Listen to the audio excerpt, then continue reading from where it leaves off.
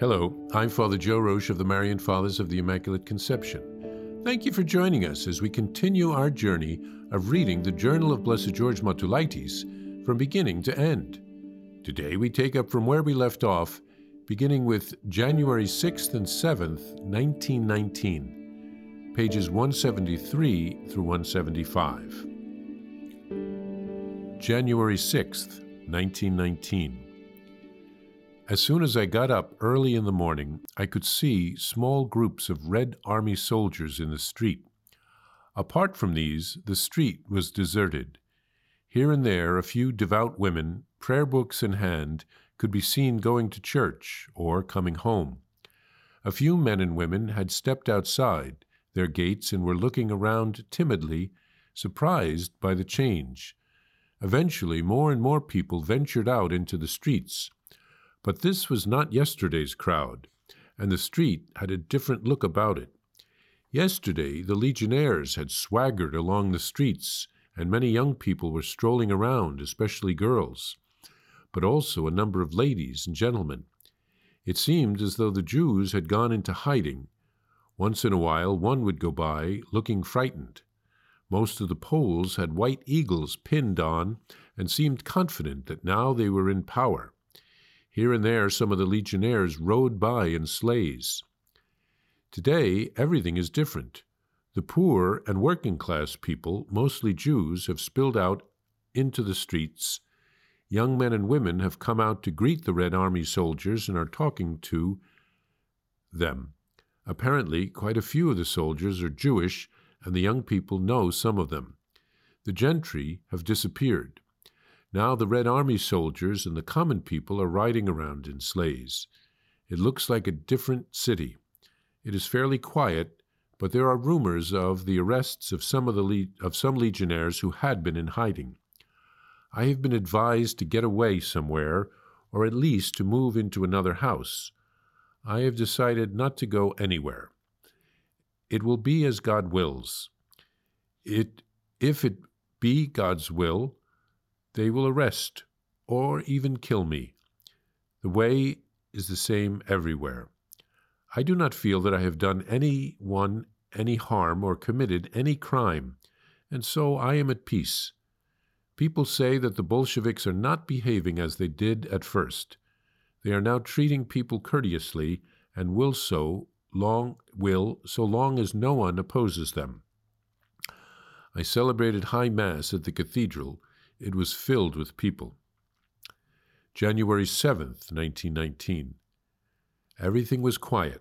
The Bolsheviks have announced their takeover in a humane manner. Rumor has it that the Bolsheviks have arrested more than a dozen legionnaires and are carrying out house searches among gentry suspected of having collaborated with the legionnaires.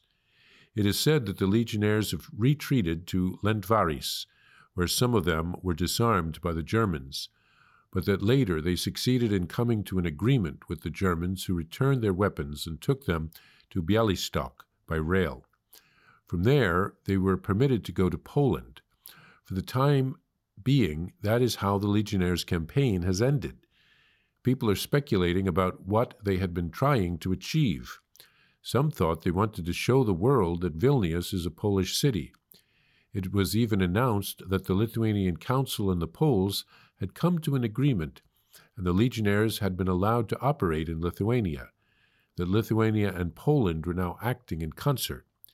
Another idea was that the Germans allowed the legionnaires to mobilize and take control of Vilnius so that the unruly elements which irritated the Germans would thus be forced into the open and eliminated more easily. And yet again, it is rumored that the Germans wanted to create a demonstration for the benefit of the Allies to show they were acting justly and did not support the Bolsheviks. Blessed George here writes of the change that has taken place on the streets of Vilnius. Those that were on the streets when the Polish legionnaires were in charge are now in hiding, now that the Red Army has taken the city, while those who had been in hiding during the brief occupancy of the Polish legionnaires are now boldly walking in the streets and talking with the Bolshevik soldiers. Blessed George says that it feels like a different city. Blessed George writes that he had received advice to leave Vilnius, or at least to move out of the bishop's house into another residence. However, he bravely decided to stay where he was. A shepherd stays with his flock. It reminds me of the story Quo Vadis. During the persecutions of ancient Rome, after the death of Jesus, there is a legend that some had advised St. Peter to leave Rome so that he could remain in charge of Rome and the church from a distance, in safety. And the legend goes that St. Peter saw a vision of Jesus carrying his cross and walking toward Rome. And Peter asked him, "Where are you going, Lord? Quo vadis, Domine?" And Jesus says, "Well, I'm going to Rome to be crucified once again." And Peter understood that the vicar of Christ couldn't abandon his post. He returned to Rome and he was crucified, but he said that he was not worthy to be crucified and put to death the same way Jesus was, so he asked to be crucified upside down. Blessed George is open to God's will in this entry. He is ready to be arrested or martyred. He knows that he has done nothing wrong. His place as the shepherd is in Vilnius, and he is at peace as he surrenders to the will of God. We see his strong faith evident here. He said Mass in the cathedral with his flock.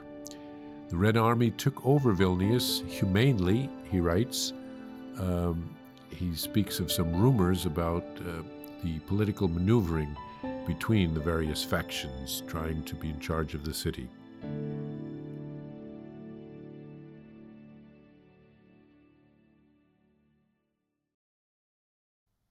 Need a miracle?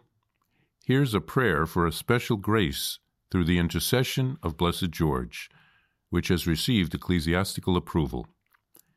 In the name of the Father, and of the Son, and of the Holy Spirit. Amen.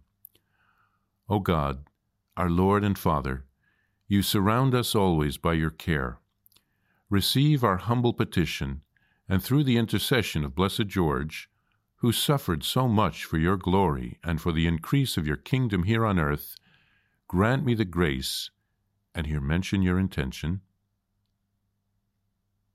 for which I ask you with confidence, promising to live from now on with greater fidelity to your commandments. Amen. Our Father, who art in heaven, hallowed be thy name. Thy kingdom come, thy will be done, on earth as it is in heaven. Give us this day our daily bread, and forgive us our trespasses, as we forgive those who trespass against us. And lead us not into temptation, but deliver us from evil. Amen. Hail Mary, full of grace, the Lord is with thee. Blessed art thou among women, and blessed is the fruit of thy womb, Jesus. Holy Mary, Mother of God, pray for us sinners, now and at the hour of our death. Amen. Glory be to the Father, and to the Son, and to the Holy Spirit, as it was in the beginning, is now, and ever shall be, world without end. Amen.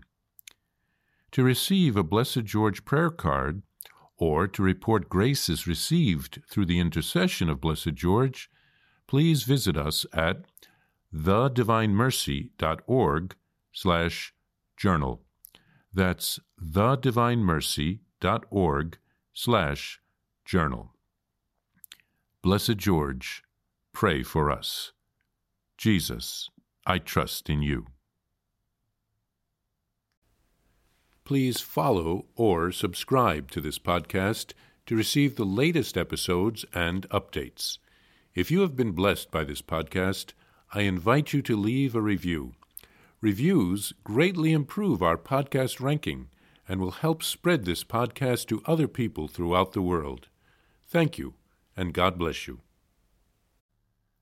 Are you a Marian helper? Join our Spiritual Benefit Society and start sharing in the graces of all the daily masses, prayers, and good works of Marian priests and brothers all over the world. Sign up is free and easy. Simply visit micprayers.org. That's micprayers.org. Thank you, and God bless you.